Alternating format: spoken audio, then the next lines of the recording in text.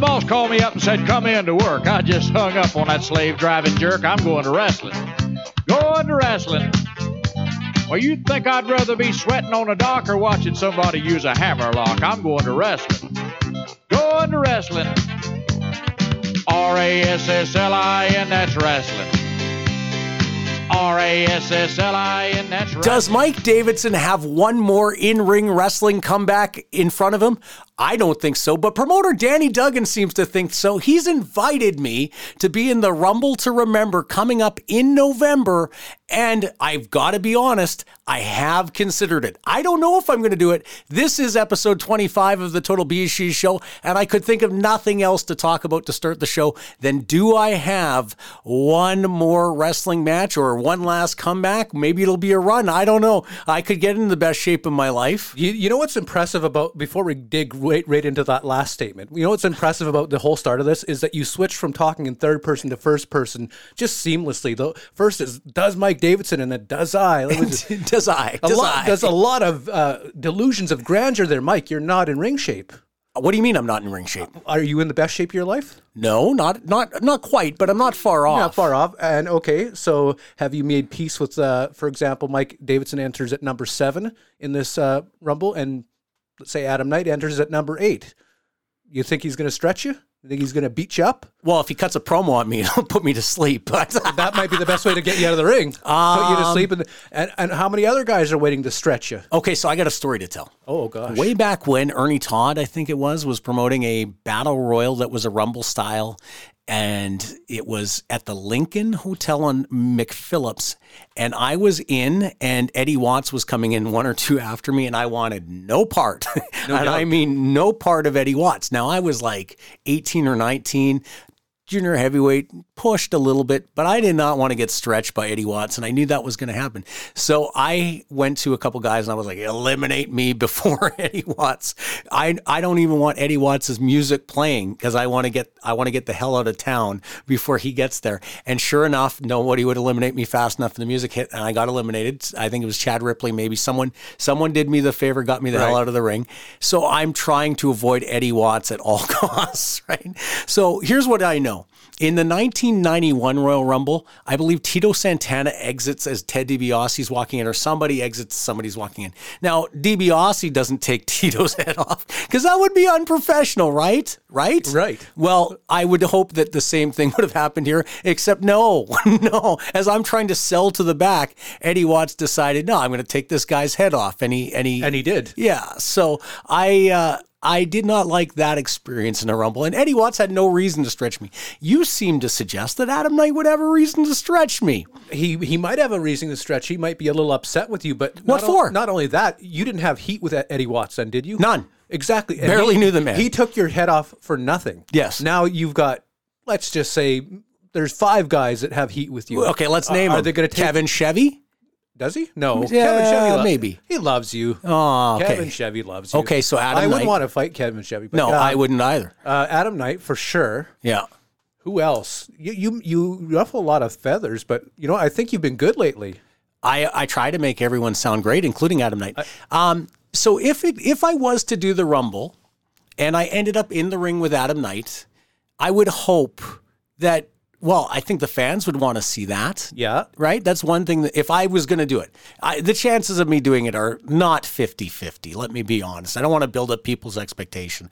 The date is a week after Grey Cup. I think it's Sunday night, November 26th, 27th, somewhere in there. And I'm just flattered that Danny asked. Now, he asked everybody. Like, he asked the Tulip in Las Vegas. He's had Tony Candello in the Rumble to remember. Yeah. Oh, yeah. I get the text every year. Yeah. Now, I would imagine you're going to do it. I don't know. It's the same thing every year. He asked me, and I'm like, I hem and I haw. And I had another Rumble invite for a different outfit, and I turned it down because I'm a little bit worried. It's been 10 years since I've been in the ring. So there's 2 outfits planning a Rumble? No, the other one's right away. I think it's a charity show. Oh. I think Rob Stardom's running a charity show. Oh, okay. That's still CWE's banner. Is it? Okay. Yeah. So he asked me for that, and I just said, I intend, and I'm going to tell you this, I don't want to go on and on about Adam Knight. I said that last week, and then I went on and on. And how about Jeff Farmer? A lot of people love that. Yeah. But I intend to reach out to Adam Knight. You know what I want to do? I want to get Adam Knight on the Total BeezSheez show. So if you're a listener, don't message me and ask me about Adam Knight. I'm very public about what I think of Adam Knight. I like Adam Knight. But message Adam Knight and say, go on Mike's podcast. And this is the offer. If Adam Knight agrees, he doesn't even have to be on the podcast with me. It does not have to be a debate with me. He doesn't have to worry about what I would say. Yeah. You could interview him one-on-one. Yeah. You could play a clip of what I've said and then get his response to it. Yes. What I'm wrong about, what I'm right about. The thing is Adam Knight is a good wrestler. Let me say that 100% emphatically. Adam Knight would do better if he was better at being produced. If a booker says to him, I want this as a finished product, and he lets somebody help him decide how to get there, as opposed to him improvising and doing what he thinks that the booker wants. And sometimes it doesn't come out the way the booker wants it. And Adam Knight's promos could use a good producer. Guess who in this room right now is a pretty good producer? I think it's me. Well, you're producer Chris, right? Yeah. But I mean, if we're talking about booking and producing Yes. a wrestling segment, I could give him pointers on how he could deliver better. His promos, he's got to do it someplace where he can let loose.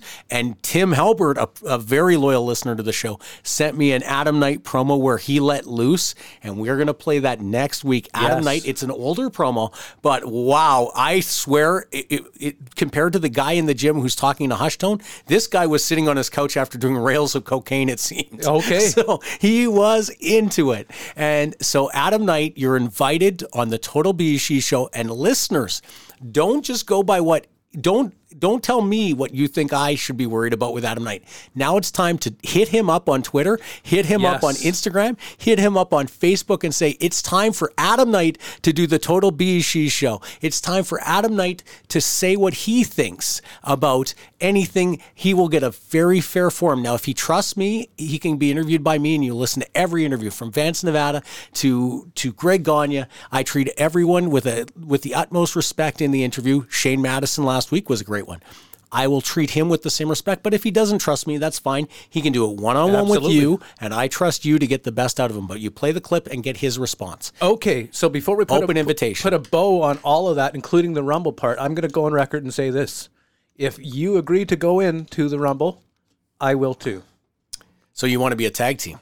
It's every man for himself. I will kick your ass out of there. That would be actually a really funny thing for us to do, to come out at the Total BeezSheez show, just come out as one guy, but we're two, yes. And your job is to protect me? Well, not really protect. It's really just going to be two guys that have no business being in there. What do you mean I have no business? I was number 430. Probably getting whoa. This is where he talks about his PWI number 431. You do realize why a promoter like Danny, a very smart promoter, would think, hey, I want Mike Davidson in my Rumble, because in 1997 I was number 430 in the PWI 500. I think he's thinking, well, Mike will rip off the best song of the week that's on the radio, and he'll come out and he'll get a big pop. Isn't that what you used to do? You used to use the top song of the week. Yes. Yeah. Is that going to come back? Are you going to bring that back if you're in the Rumble? I can't believe this. You and I haven't had a fight in about a week and a half. Are we having a fight? No, but I'm insulted. You're insulted. Because why are you making fun of what I will do to get over in this situation? I don't know what I'll do to get over. I don't feel like I'm making fun. I feel like I'm just saying what you said. Okay, so here's what I told Danny. Okay. I'm going to go on a diet. I'm going to try to lose 5 pounds. Not because I feel 5 pounds heavy, but I'm going to test myself. I'm going to challenge myself. I've got a 3-week window to when I'm going to tell them if I can do this or not. I don't want the fans to be, there are fans that are going to want to see me do this Rumble because I'm a draw. Like, let me be very honest. And I'm going to say to some of my friends like Shane Madison, and one of the holdbacks will be I don't have any of my gear anymore. I got rid of it. I thought I'm never going to wrestle again. Time to get rid of the gear. So not having gear is going to be a problem because I'm not going in there in streets. I'll be honest. So the chances are slim, but I got a singlet I can loan you. It's got to match my character. It's like I sound not to be a premature. There is a certain level to which I hold myself to, right? So, yeah. No running shoes and kick pads then? I used to use shooter shoes and kick pads. And Yeah, they look shooter fine. shoes are all right. It's Yeah. when they've got the dirty Nikes that they wore off the street that are.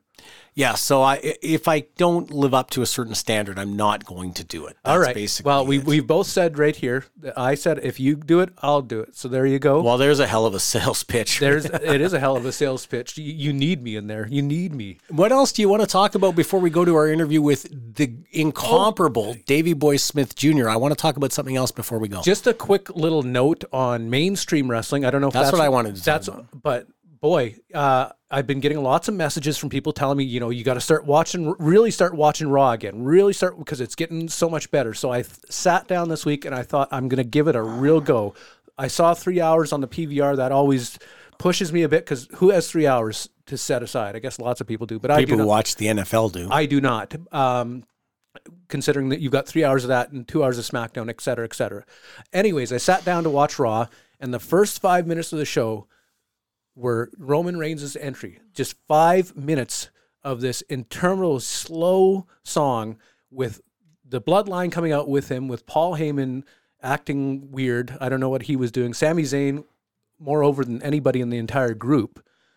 But it was 5 minutes for them to get from the entryway to the ring and pick up a microphone. It was so long and boring. Talk about starting cold. Now, I wanted to ask you about that. Is there any chance that you would start cold like that for a show? Yeah, that I can give you an example. Okay. So you're booking a show, because that's so cold. and half the roster is stuck and they haven't got to the venue yet. You're like, put in time. And you're drawing it out. Maybe I doubt that was it. And maybe I believe they think the entrance is a big part of the package. It killed it for me, and I'm at this point, I'm the lapsed fan that we always talk about. I'm the guy who's like, okay, I'm going to give it a go. Two things that used to drive me crazy when I was very, very dedicated to watching wrestling. One is an entrance that takes a long time. Yeah. Two is the stalling before starting the promo. Yes. They get the mic and they stall, and it's like, I believe with wrestling right now, what you would want to sell is action and what I'm saying. Intensity. And so the idea of starting with a promo, even if you were going to start with a promo, don't start with the static shot of the entranceway and then the music starts. I know it's called the Hollywood entrance, but like, why not start with, okay, like you come up live to a shot of in the ring, there the guy is to start his promo. That means everything he has to say is more important than the entrance, which means people might listen a little bit different. I think they got to try different things. One of the things that, since writing teams started, is they tend to get to a point, because it's a whole bunch of different voices that gets put into one package. And so there's things that end up becoming monotonous and routine. Like, oh, well, we got to start with a promo. Oh, we got to start.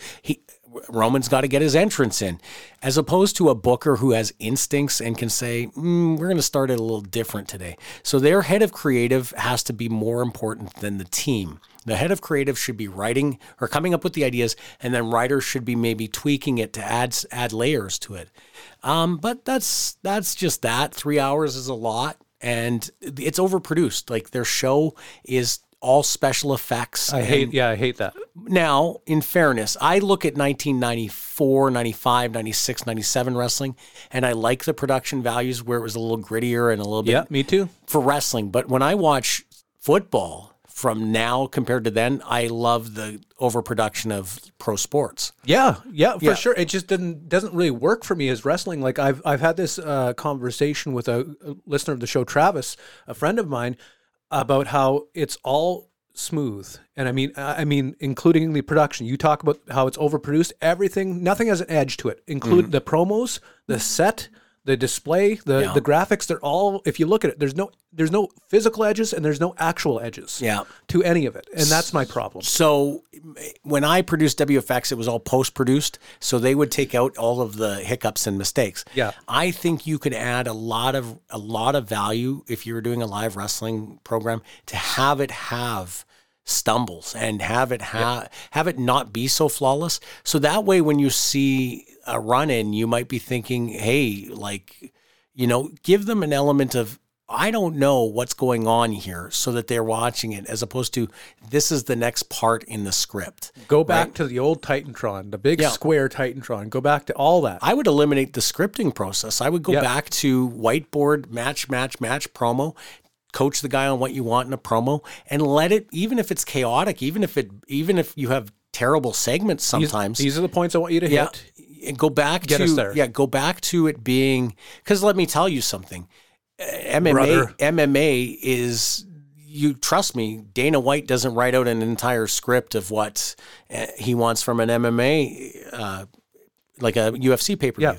And, like the football game, the coach isn't sitting there going, okay, we're going to run this play. They're going to run this defense. We're going to run this. We're going to, there is a little bit of human chess match to it, but it isn't perfect. That's why there's fumbles. That's why there's blocked punts. That's why there's penalty flags, right? So let's go and have wrestling be, even if you have a botched spot, hey, they're human out there, right? Yeah.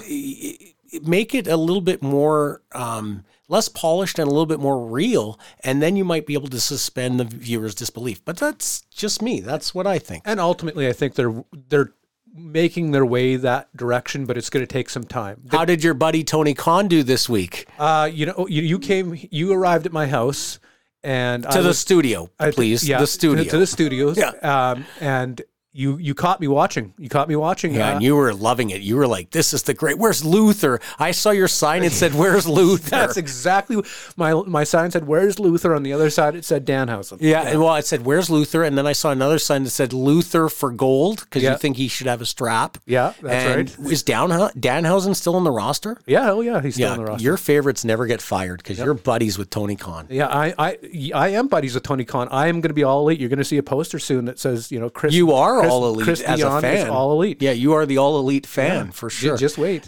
All right, did we cover what you wanted to talk about? Yeah, I just wanted to ask about Tony. And that's all you just wanted to take a dig. Why? And Luther. You want to take a dig at me? Why don't you get Luther on the show? I'll try. No.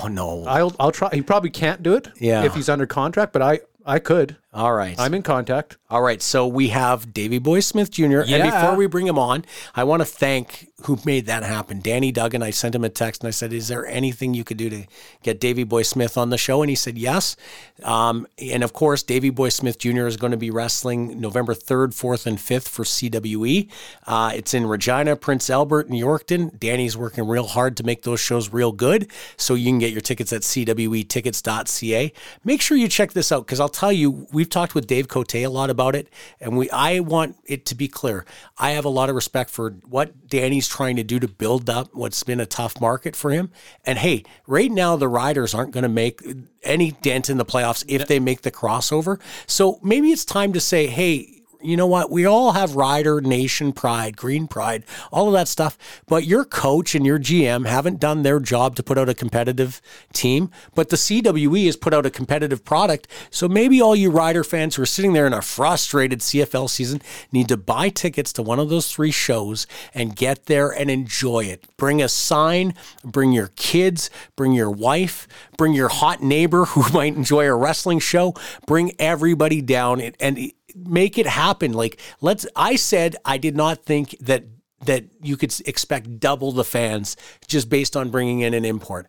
But let's prove me wrong. Let's see CWE double their attendances there because they deserve it. They're working real hard. So after the break, we're going to have Davey Boy Smith Jr. I'm looking forward to it. This episode of the Total BeezSheez Show is powered by FirstRow.ca, Canada's online collectible store where you'll find the coolest sports cards, autographs from your favorites, action figures, and of course, wrestling collectibles galore. As a loyal Total BeezSheez Show listener, you can get 10% off your order using the code BeezSheez. Again, the code is BEEZSHEEZ, one word, and receive 10% off your order. FirstRow.ca, Canada's online collectible store. The Total BeezSheez Show releases new episodes every Monday. Follow the Total BeezSheez Show on Twitter at Total BeezSheez, on Instagram at Total BeezSheez, or search us on Facebook, Total BeezSheez. R-A-S-S-L-I-N, that's wrestling. R-A-S-S-L-I-N.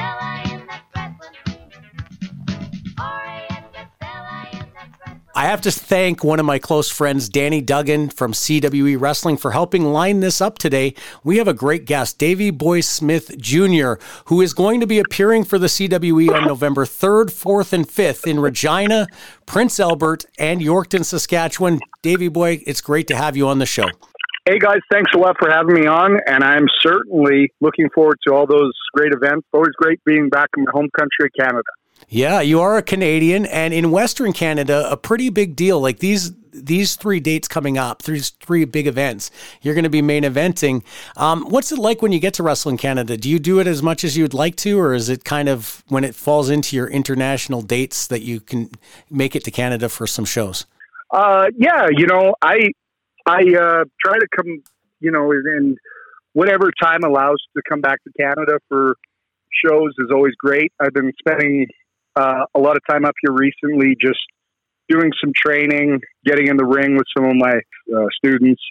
So it's always great. COVID back a couple of years ago, the last couple of years, it threw a real curveball into my plans of, being able to do a lot of shows up in Canada, and things have settled down thankfully now, or starting to, and I'm doing them more regularly again, so that's great, and I'm certainly looking forward to the events. Wow. It's good to have you do more dates in Canada, obviously. I think that's something that was not a big part of your career for a while, because with your time with WWE, then your time in Japan, and now there's sort of an opening for it, right? Absolutely, yeah, and it's always great being back home in Canada, and this be sort of like my first, shows back up in the Saskatchewan, kind of that area. I hadn't worked up in that, in those areas for, be 8 years or so. So I'm certainly looking forward to it.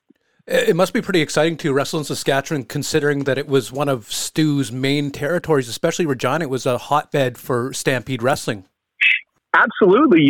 There's a funny story. I don't know if you guys are familiar with that movie. There was a movie that I filmed out in Regina, actually at the same arena that Stu used to run Stampede Wrestling I believe it was Sunday. The Pavilion. He would do, well, you do Calgary every Friday, then Edmonton was Saturday, and then I think it was Saskatchewan was Sunday, but he would go out there, but it was the arena was basically the same as the Pavilion. It was the a lot of horse stalls in the back. It was called the Exhibition Auditorium. Yeah, that's it. Yeah. So myself, Lance Storm, and Mick Foley were a part of that, and Chelsea Green. So it was fun to film there, and I never got to actually wrestle there, but I played my character Mordecai or whatever it was with the long hair and stuff, and so I technically wrestled in that venue. So it was pretty cool, pretty historic, So funny story there. Mordecai, was that a tribute to Kevin Thorne? No, well, I would say it was, but it was something that the producers came up with, and I wore the jeans, and then they gave me like a long, like dreadlocks, almost like Rob Zombie with some funky makeup, and it was I transformed into some kind of monster. Amazing. So, find it at maybe the $1.99 outlets at Best Buy. What is the movie called? It was called Chokeslam. Chokeslam. I'm going to be looking for that. Yeah. We'll share it on social media if we can find it. But that sounds, sure. With Mick Foley and you and Chelsea Green, man, is she hot. That'll be great to see. You made some noise this week with the announcement that you're going to be returning to Major League Wrestling with the Billington Bulldogs. That's kind of a very cool idea, and I was going to ask you about that before I read that, but how exciting is that for you? Yeah, I think it'll be great. It's going to be a great opportunity for Mark and Thomas. It'll be their first matches over in the United States. They've been over here about a month or so, and I've been training with them pretty regularly. And I think they're going to really open some eyes and turn some heads. And I'm certainly looking forward to, my comeback with doing some stuff with MLW again. I think that it's going to be a great faction. We're family. And, Thomas Jr., he's so much like the Dynamite Kid, his uncle in the ring. It's almost uncanny. So I think that we're going to be making some big noise and be making some big waves back in MLW again. So I'm I'm certainly looking forward to that opportunity and being able to wrestle with my cousins and, sort of mentor them as well. I've been doing with the training recently. Yeah. That's extremely exciting. And I got to imagine, like, not only will MLW be wanting to see the Billington Bulldogs with Davey Boy Smith Jr., but also Japan will be lining up to try to bring you guys over, right?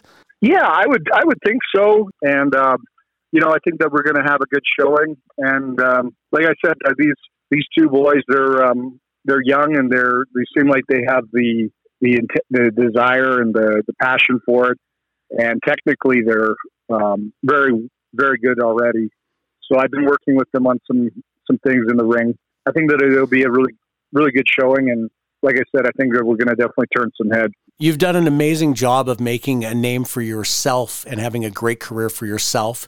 Your father, Davey Boy Smith, the British Bulldog, left a heck of a big legacy. How do you measure up to your dad and the big footprint he left for you? Well, I'm about 6'4" and he was about 6 foot, so 4-inch difference. No. You know what? I love the professional wrestling business, and even if my dad wasn't who he was, I probably would have wound up in the same profession anyway. It's in my blood, so I can't necessarily say that, but and I definitely am glad to carry on the legacy and tradition of the Hart family and, my father and the Dynamite Kid, being able to, do my best, but also it's a lot of give and take. It's good to help out a lot of the younger guys that are coming up as well with advice and training.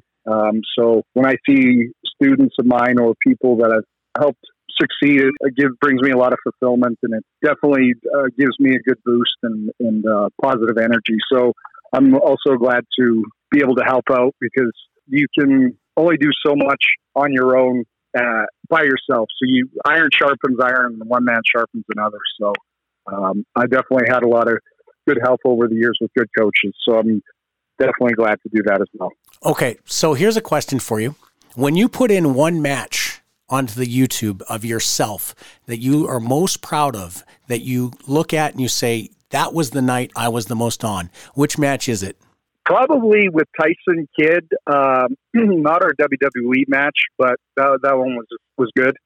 But it was my final match for Stampede Wrestling in Cochrane, Alberta, and it was, I believe, about May or April of 2006. I came out victorious with a jumping sit-out Liger bomb from the second turnbuckle. Wow! The way how I landed it, if you can picture it, when you land a power bomb with the legs over the arms. So I landed that in clean in that position. Like I didn't land it and then put my legs over TJ's shoulders or arms. It was landed there.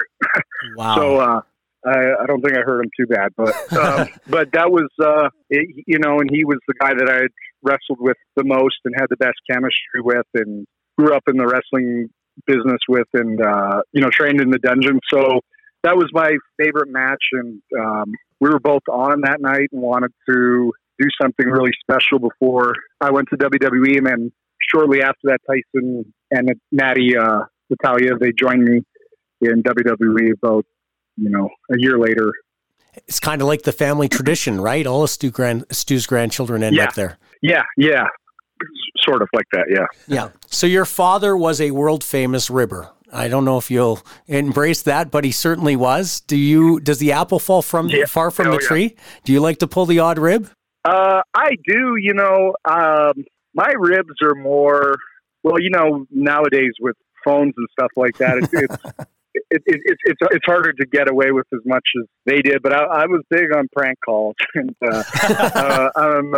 I'm a pretty good impersonator with voices, and I can be a little bit like a parrot, like I can imitate people, and I've fooled a lot of people calling them and prank calling them. And TJ, he was big on those as well. TJ he would go pretty to the extremes with a lot of ribs, like where there was a lot of thought put into stuff. So mine were mostly just with prank calls and that sort of stuff, but I never messed with anybody's wrestling gear or anything like that. That just wasn't wasn't something I was interested in. But prank calls I was always good at, and I could always hold in laughing while doing it until the call was after. Then, Okay. For about 5 minutes. So now I'm going to have to put you on the spot. You can do imitations. Let's hear a couple. Let's imagine it's 12:30 in the morning and you're making the phone call. Who's the imitation of, and how fired up are people going to get? Oh, geez. You know what? I got to think of one. So maybe we'll go back to that. All right. Yeah, so you can think about that. I have other questions, so we can dance back to that before the interview is over. Okay, so here's another good question. Davey Boy Smith Jr. has been in some really good tag teams. Lance Archer, Doug Williams. Who is your favorite partner, and do you prefer tag team wrestling? Well, yeah, Tyson Kidd was my favorite tag partner, and Teddy Hart was also. We did a lot of great stuff together. So I would say those two, and just the natural chemistry with us, growing up together in the family. The timing was always there. We could do our sequences and our arsenal moves and tag moves with our eyes closed pretty much. So I would say with those two. I'm sorry, what was the second part of that question? Was it just that? Just pretty much that. Who is your favorite tag team partner? Yeah, and do you prefer wrestling tag to wrestling singles matches? You know what? I do. I like both. It's apples and oranges. It all depends. Like there could be a great tag team like FTR, say for instance, if back in the day, if Tyson and I teamed up and wrestled them in a tag, the match probably would have been great. Whereas I probably would have preferred to do a tag match with them because they're tag team specialists, right? So, and the Hart Dynasty, we were also, so it might have been a better match than me versus Dax or or in the singles versus one of them. So, but if you gave me the option of having a singles match with Minoru Suzuki or, Bryan Danielson or something like that, I would definitely be chomping at the bit for something like that too. So it all depends. I'm not partial to one or the other. It just depends on the situation and the opponents. Okay. Your last run in WWE was kind of a confusing one. They announced that they had signed you and you were going to be coming back to TV. And then after one match, that was it. Was that a choice of yours to leave, or was that just bad timing maybe? Yeah. You know what? Your guess is as good as mine, honestly. I wish I could tell you more. I have no idea. I did I did two dark matches. I was on the very first SmackDown again in front of a live audience, like during the whole COVID thing. So they were doing it in Texas. And I teamed up with Austin Theory, and the match was good. It was only about 5 minutes. And then they had me do another one on Raw the following Monday after, and this was in front of nobody. So I kind of took it as, I thought maybe it was a test. So I made sure to make the match extra good for Monday. And I was a little bit extra, hard hitting on the guys. And it was really solid and snug. And everybody, I think, kind of their eyes were open to when I'm really on my game. And I got very good compliments from everybody from Bobby Lashley to Dana Brooke to, Devon, the road agents. And then I was told that, because I asked if I was going to be on the following weekend of shows, and they said the next time I'd be up would be when I'd be debuting. So I came back here and there, it was at a SummerSlam, just backstage, and then, came for another pay-per-view event or whatever. And then it was just out of nowhere. I was kind of wondering where the run was going to, because, they were paying me. I was getting the most amount of money I've ever made my whole career to do nothing. So I wasn't sure, if they were going to, it's just, I don't know. I can't say. Maybe the only thing I can tell you guys is that sometimes things happen for a reason, and, maybe the time for me in WWE then just wasn't the right time. And maybe, I'm fairly spiritual also. So maybe, my father and Owen and, Dynamite and Stu, and maybe they were just, kind of looking out for me and swerved me away from, potentially a not a good run or a salty or a bad, gimmick that maybe was going to be put in place. I don't know. That's all that I can say to it, but I showed up in the best shape of my life. I got up to about 280 with 6-pack abs and was training, very hard. Hired a trainer, hired a grappling coach, doing all kinds of different stuff. I walked I walked the car with my coach in it for a whole mile straight. Wow. Yeah, that was fun. Yeah. Yeah. And you would think your legs are the ones that give out your grip because you're holding that underneath the back of it. Yeah. Yeah. So I did everything in my control. It wasn't fair that it happened, but maybe there will be an opportunity for me to go back, and that will be the time to really shine. Maybe I'm just saying, maybe the spirits were looking out for me and gave me a good year of pay and swayed me away from maybe a potentially not a good run. So that's all I can think of. And, maybe I'll go back, maybe not, but that's. Does that open up? Yeah. What's your interest right now between like WWE, All Elite, there's a lot of good opportunities out there. Is your goal maybe one of those two companies or more international? Well, I would like to still go back, internationally, back over to Japan again.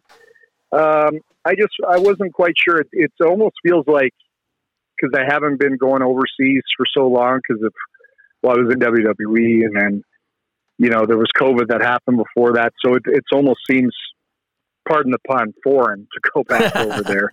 Whereas, where I was going, doing it regularly. Honestly, I would, it really would depend on what's going to pay the most money. That's basically it. Money isn't everything, but it certainly is one of the most important things. So it would be the money, Yeah. It just would all depend. Maybe Impact Wrestling is good. I mean, like I said, I'm back in touch with MLW, and I'm doing stuff with them for now. So I'll see where that goes. And, maybe that'll, lead me to doing stuff again there full time for a while. I'm not sure. So kind of trying to get a lay of the land, so to speak, is the best option North America, overseas. Thankfully, the restrictions on traveling have been a lot more lenient, not as, with everything, with COVID stuff. Yeah. So, Do you remember, sorry to change speeds on you, but I wanted to ask this question. Wrestling you were very young, and you and your dad teamed up for Bobby J's TRCW in 2001. Do you remember that swing? It was you two against, I believe it was TJ Bratt was in the match. I remember it very well. So it was, I think it was the first night was in Brandon. That's right. Against Ryan Wood and Rob Stardom. And then the next night was Robbie Royce, the Axe, and I believe we were teaming with Zach Mercury. Yeah. And TJ Bratt was the third guy. And they ran it at a big, almost like a hockey arena. Mm-hmm. And we did pretty good. It was a lot of fun, man. I was glad to get the opportunity to be able to team up with my father. It was one of the few times I was able to. Sadly, he passed away a week later, but it was a fun trip, and there was a couple other guys from Calgary that made the trip up. Patrick Myers and Pete Wilson and Nick Nog. These were some guys from the Calgary Mat Rats company. Yeah. That were trained by Teddy Hart and TJ. And it was funny. So Ian, Patrick Myers, he borrowed my mom's white CRV Honda and drove up there. And then, so he drove the Honda up there, and then he didn't realize it, but he goes, he said he was tired. So he let Pete start driving. And, Pete was younger. He was younger than me, I think. They're about my age. And then Ian said something like, wow, I'm really glad that Pete has his license. I don't have to do all this whole drive by myself. And then him and Nick and Pete started laughing. And then he's like, "Why? What's funny?" And he started laughing harder. And then Ian goes, "Wait, what, Pete? You got your license, right?" And then they started laughing harder. And he goes, "Well, you mean you have your learners, right?" Because Ian was over 18. So if you have a learner's license, you can drive with someone with their license if they're over 18. And they started laughing even harder.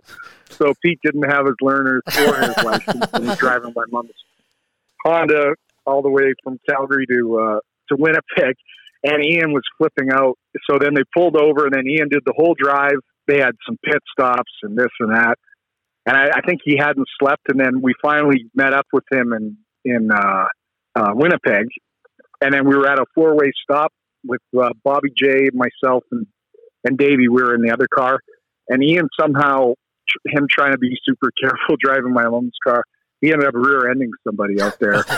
And then he was all mad. And then he wouldn't let Pete drive all the way back. And I think they all had school the following Monday. So he had to do the whole drive like straight and then with no sleep.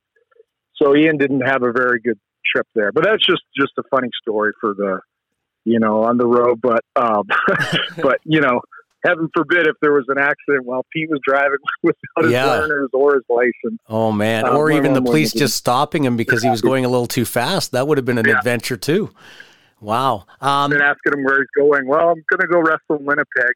Okay, you don't have your learner's license. Yeah. Whoopsie. So you have fond memories of the match? You remember it well? I do. Yeah. Well, that was one funny memory, and we were just laughing when Ian. It wasn't a bad rear end, but he had to do an accident report, and he was all shaky after and was all scared, and he had to call my mom and explain to her what happened. And but we had a really good trip. We got to. I remember flying out, and the traffic was really bad. We made our flight, but it was getting pretty close. Flew out there, and Bobby took good care of us. And first night was for their TV pilot, I think. And then there was one wrestling shop there. The guy had a bunch of old like RF videos and stuff like that. I don't remember his name, but I think Davey was on his. He did like a podcast or radio interview. Joe Aiello. Similar to what we're doing. Yeah, that was Joe Aiello's So No Holds Barred wrestling show. That's brilliant. Yeah. So he gave me, I think it was the RF's Best of Dynamite kid. So that had some of Davey's matches with Dynamite from New Japan and then a bunch from All Japan. I think it was the best of that. And then it was something from the 90s with Greatest Matches of the 90s. Volume 2 and something else. And then, I got to watch some of those matches with Dave before the next week he came over on a Friday, and then he headed out to BC, and unfortunately he passed away, in his sleep that night. But we got to watch the last matches was him and Dynamite from New Japan that we watched together. So it was, good memories of that also. Definitely. So you're going to go to Saskatchewan. It's going to be November 3rd, 4th, and 5th. Regina, Prince Albert, and Yorkton, all great cities for the CWE Tour. You're looking forward to it? Anything that fans can expect to see? Absolutely. I'm definitely looking forward to seeing my Canadian fans and being back open Saskatchewan. And God bless his soul. Unfortunately, what was the photographer's name? Bob Leonard. Bob Leonard. Yes. Yeah, excuse me. I don't know. Yeah, he was. I had seen him actually when I filmed for Chokeslam, and he had just passed away. Not even a month after that. So I would usually keep in touch with him, but it's too bad he's not around. But hopefully he's there in spirit. So yeah, Bob Leonard, and also Principal Richard Pound. Yeah, they were very close friends. Yeah. Great guys too. And Principal was one of the guys I broke in wrestling when I was 14 years old at the Pavilion. You started so young. Richard Pound, head of the honor roll. I was in junior high school wrestling. Wow, you were so young when you started. But, John's a great guy. Yeah, definitely. Yeah. Okay, so it's two things before you go. One, it's 12:30 in the morning, and you're calling somebody. Let's hear a voice. Oh man, let me think. Can you do Vince McMahon? Oh God damn it! That's pretty good. I could kind of do him. I could do Brett. Oh, do Brett. Yeah, this is the best there is, the best there is, the best that there ever will be. Oh, that's so good. And Jerry Lawler, when I put you in that sharpshooter, you're gonna beg for forgiveness, because come SummerSlam, I'm taking your crown. I don't know. That's pretty. I think we need to get him to cut some promos for our show as Brett. I put you on the spot, but that was Yeah. amazing. Thank you so much for that. And lastly, push your Not a social media. Where can the listeners follow you on social media? Yeah, please. If you can follow me on Instagram and Twitter at DB Smith Jr., both are great social media platforms for myself. So you can follow me there at DB Smith Jr., and I appreciate any follows and support from all of my fans. Thank you so much. Oh, you're very welcome. Thank you. Hey, BeezSheez listeners, Steve Rosenthal here from Powertown. As the managing partner and co-founder of Powertown Wrestling, I just wanted to let you know that our Series 1, which includes figures of the iconic Bruiser Brody, Stan Hansen, Magnum TA, Kerry Von Erich, Vern Gagne, and Lou Thez, are now available for pre-order at PowertownWrestling.com. The figures are $45 each, with bundles available. Each 7-inch scale Ultra figure is also showcased with personalized accessories, ringwear, and championship belts. The unique book-like packaging delves into the lives and careers of the wrestlers in this series. Since our inception, we have made it our mission to celebrate the wrestlers that built this sport, and we are so excited to be able to share these figures with collectors and fans around the world. This is just the beginning for us, so be sure to follow us everywhere at Powertown Wrestling on Instagram and Facebook and on Twitter. There's much more to come from Powertown, where wrestling lives on. This is Mr. Beefy Goodness Vance Nevada, the author of Uncontrolled Chaos, Canada's remarkable professional wrestling legacy, on sale now, and you're listening to BeezSheez Wrestling.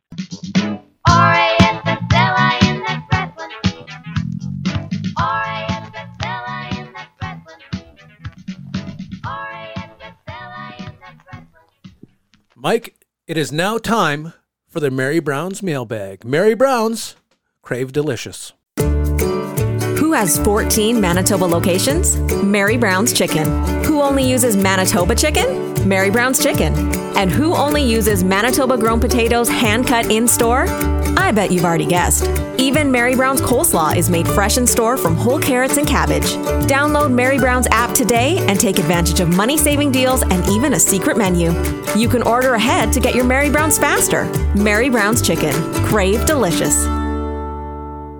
All right, we've got a jam-packed Mary Brown's mailbag this week. How many questions are you going to hit me with? We're going to hit you with 3. 3. We're going to hit you with 3. But what are you craving from Mary Brown's right now? Oh, Spicy Big Mary. Spicy Big Mary. Yeah, you hooked me on that some time ago. I did. Yeah, I like the Spicy Big Mary, and I like the spicy potatoes as well. So yeah, those are really good. I had those too. Those are fantastic. All right, let's dig into the mailbag here. This one comes from longtime listener to the show, right from day one, Travis, a good friend of mine as well. He asks, how are viewership ratings determined in this day and age, specifically age demographic? And part B to that is, whose numbers do you believe? Well, I don't believe Dave Meltzer's numbers because I believe he puts a spin on it.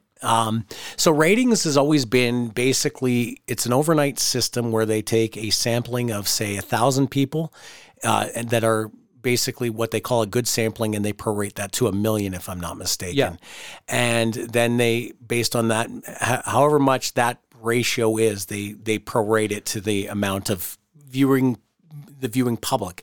So you'll get a 1.1. It used to be 1.0 at one point used to mean 1 million total viewers. They used to really push on total viewers as the big number, and that would be the number I would always care about, as opposed to, we were number 3 in the key demo. I don't think of key demo as very valuable, because then you've run into a problem where wrestling companies are writing to 18 to 35-year-old men, as opposed to trying to generate the female audience, or the older lapsed fan, or the teenage or preteen fan that is hugely valuable. When WWE came here to Winnipeg a few weeks ago, the value of that preteen fan was still immensely valuable. Yes. Their mom buys the merchandise. That's important. AEW almost solely focuses on men 18 to 35. It's been valuable to them. Their pay-per-view numbers are huge, but it's very narrow-sighted. Now, back 10 years ago, 12 years ago, TNA, Impact, They worried about total viewership because they were happy to get 1.2 million, 1.4 million viewers. And they had way more total viewers than All Elite does now. Now you'll hear Dave Meltzer say, well, you don't understand ratings because like there's too much competition with Netflix and there's too much this and there's too much that. I still want to know how many total viewers are watching the program, because you can take that and figure out if we can monetize each viewer to $5 average on merchandise sales online, or $5 average to ticket in key markets, or $5 average to whatever. You want to monetize your total viewership. That is the number that counts. I don't care about key demo as an ability to try to say, oh, we won the key demo on our time slot. That's what AEW has to do because their total number isn't strong enough. When wrestling televised was the strongest in the 90s during the Attitude Era, it was total viewers, and there was as many as 6 million watching, 7 million at any given time. They will, if they're ever going to get back to that kind of dominance for the genre, it's going to take an appeal for everyone, not just the key demo. And you can access the Nielsen ratings out there if you want. Just a little quick little background on Nielsen. It used to be called the Nielsen family, and it used to be a box that sat on top of your TV and recorded whether you're watching or not. Now, like we said, there's a little bit of guesswork involved. They must have it down to a science. So, but as far as who you're going to believe, who you're not going to believe, I'm on board with you. I would not probably take Dave Meltzer's numbers. There's a sale job on Dave Meltzer. Yeah. The other thing is, in this day and age in technology, they can tell who is on what cable channel at any given time. I'm sure they can. Completely. With like the set-top boxes that we have now, they can do anything. Yeah, so I don't know if they're doing that or if that's not allowed or if it's one of those secret, Mike Davidson conspiracy theories where he thinks everybody's watching him. Because I believe JFK was shot in a conspiracy. Not everything. By the way, here we after go. the mailbag, I've got something to say. Okay. Mike's got something to say after the mailbag. You want to talk conspiracies? I got another conspiracy for you. Okay, let's go to the next question. Let's go to the next question here. We're going to go to, superfan Dave Cote. All right. He asks, how did both of you break into the wrestling business? Any advice for folks wanting to do so now? Okay. So you can go ahead. You're going to repeat that question. I'm just going to say before I answer the question, if you would like to ask your question, hashtag Mary Brown Mailbag, and make sure you put our handle on it at Total BeezSheez, and we're happy to answer it. Now ask the question again and then I'll answer it. All right. He says, question of the week, how did both of you break into the wrestling business, and is there any advice you would give to somebody hoping to do so now? You first. Okay, so I broke into the wrestling business in earnest. I would say I started contacting Ernie Todd. Speaking of Ernest. Of the CWF about running a show in Morden. I wanted to get a show going in Morden. He decided he was going to book Morden, and I helped poster. That did not go well. How old were you? 15. Okay. Did not go well. The show did not draw. We didn't draw. I still don't know to this day why, and it drew 50 people, I think. 50 is not the worst. First time I saw Just in Time. First time I saw Bobby Collins, the Rebel Machine. Spider was on that show. Easy Rider rode out on a Harley from Gaslight Motorcycles in Morden. The show was good. But okay, so after that, I went to, I started writing for Dr. Luther's website, drluther.net. You're his fan club president, too. I guess I am. I started writing weekly columns for his website along with a few other contributors, and that was fun. And I was going to be in the class with Oz for Don Callis's training school, and I just couldn't get the money together at the time. And all of a sudden, I got an email from a guy named Rob Stardom, who he said, I read your stuff on drluther.net. I see that you wanted to train. I'm training some guys if you'd be interested. And about a year went by, and I finally started training with Rob Stardom, and he's the one who trained me. He started training me, and we trained in Wayne Stanton's ring. Sorry, I blanked there. I trained in Wayne Stanton's ring. You're a coward. Bumping coward. And Wayne Stanton gave me my first ring name, Killer Chris Dion. Yeah, he gave me mine, too. Dion was actually given to me by Zach Mercury because they wanted to call me Celine Dion. They wanted to rib me. They wanted to call me Celine Dion. And Wayne went to Carol, who was doing the ring announcing, and said, Call him Killer Chris Dion. He's Killer Chris And Dion. And Chris Dion stuck. So that's the story. All right. Advice? Advice.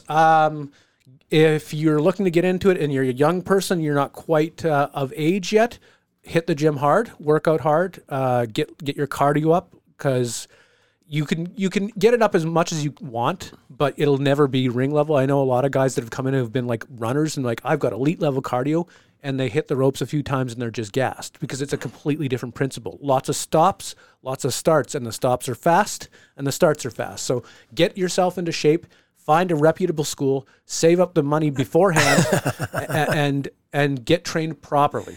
I did the opposite of everything you've just advised. So did I.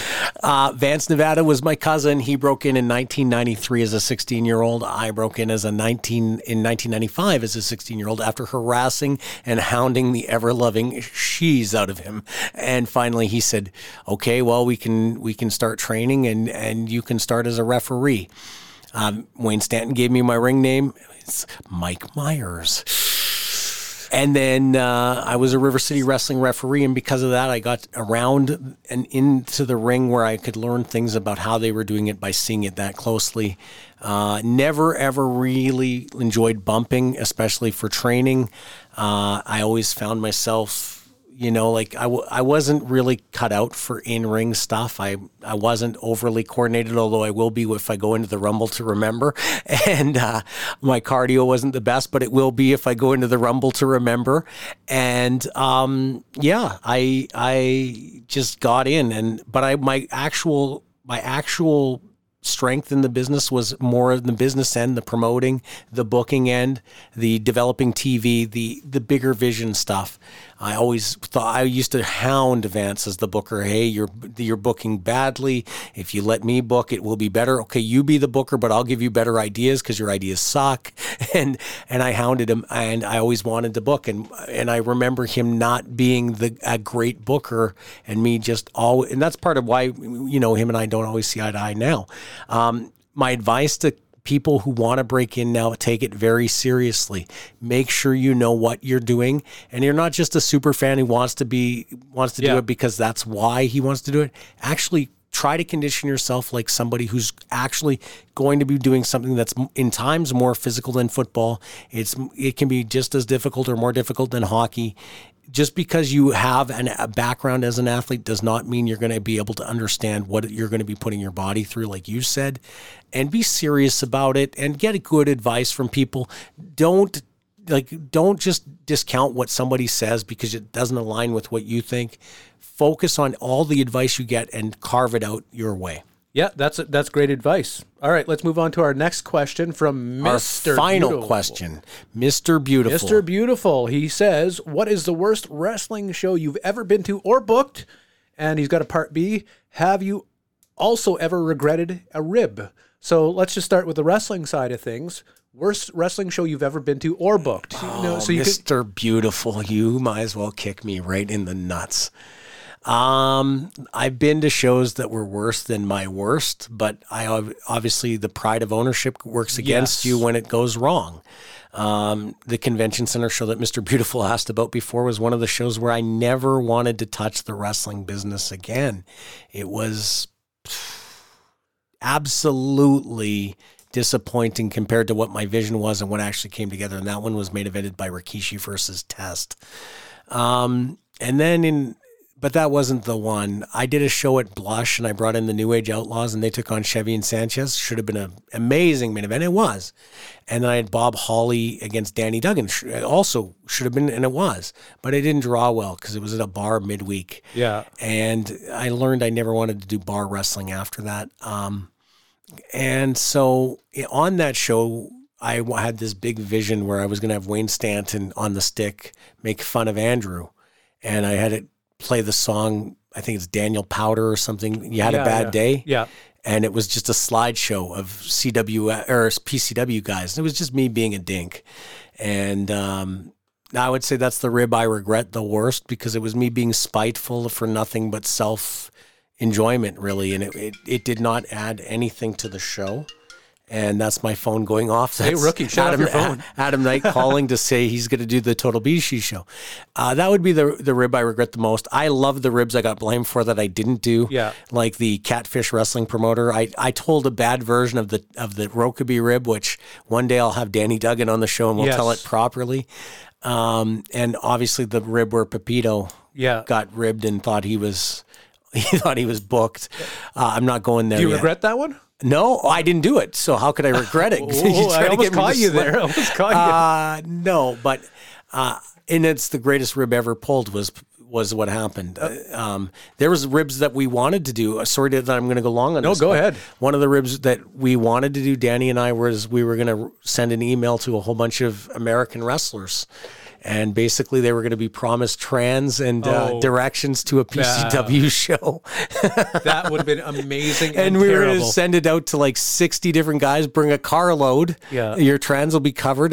But please, I ask one favor, do not advertise this because you're supposed to be surprised. We want you to be a surprise for our crowd and show a commitment to our crowd that they never know what to expect.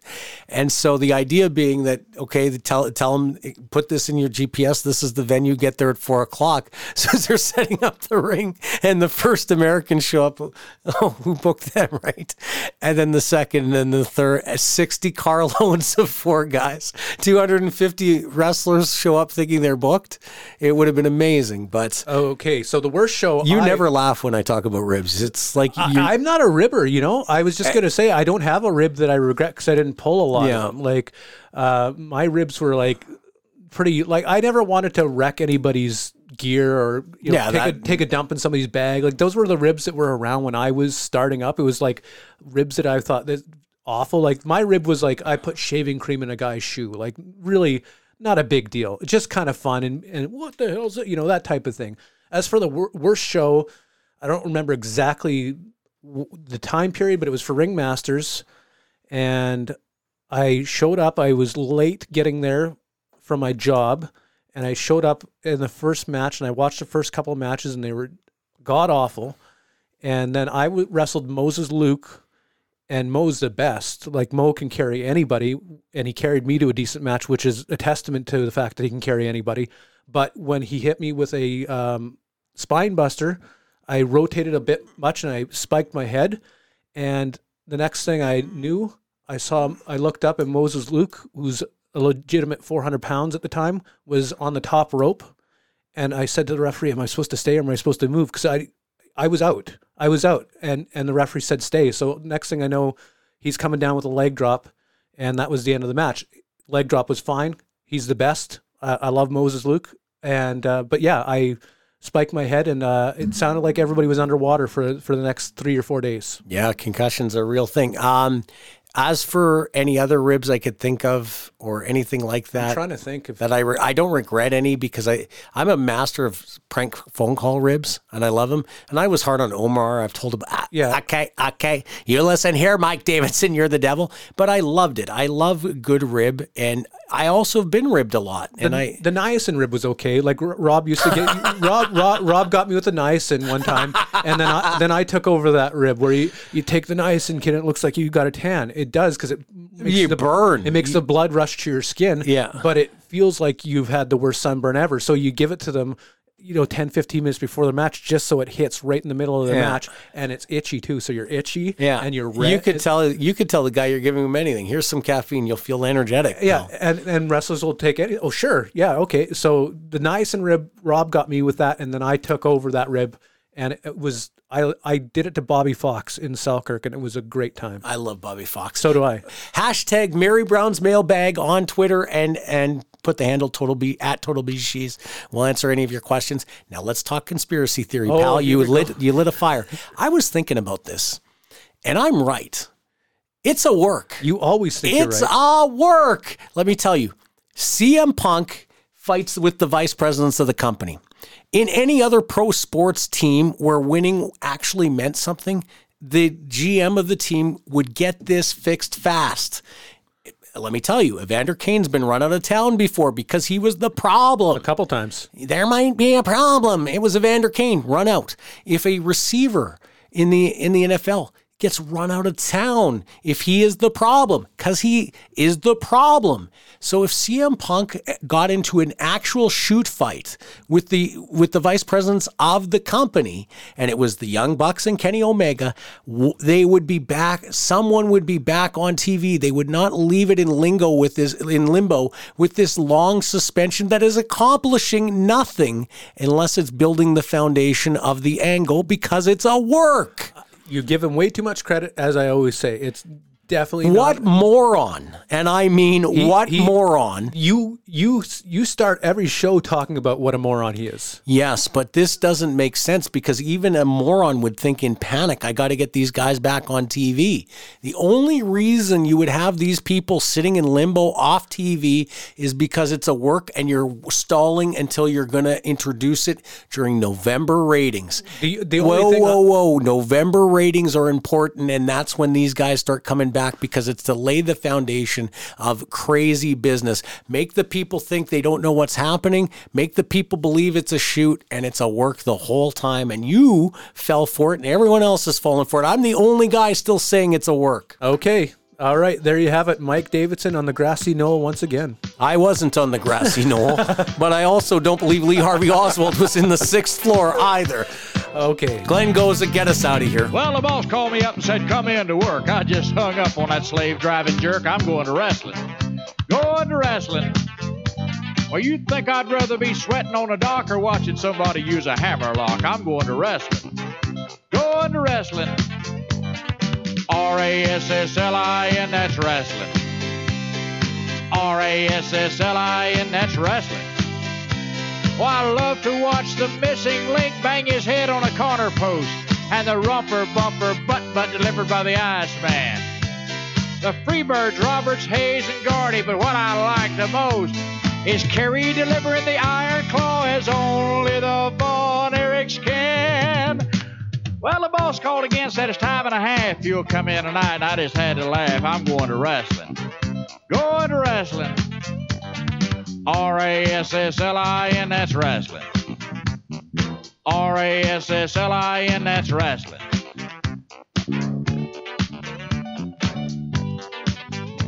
Well, my girlfriend called, and friend, she could be a model for Fredericks of Hollywood, but she was hassling.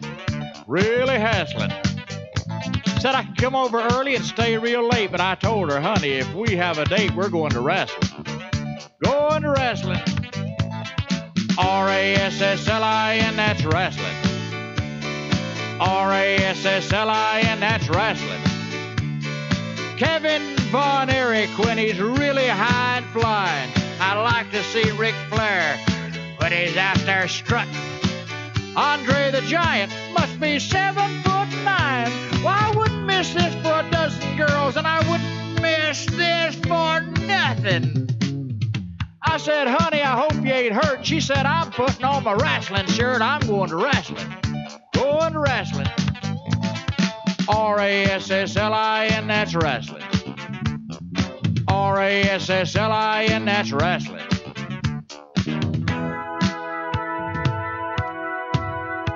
Well, last night I dreamed my life was over. There was golden streets and fields of clover, and the lights, they were dazzling. I looked for old St. Peter at the pearly gates. I found a note that said, I won't be too late. I'm going to wrestling.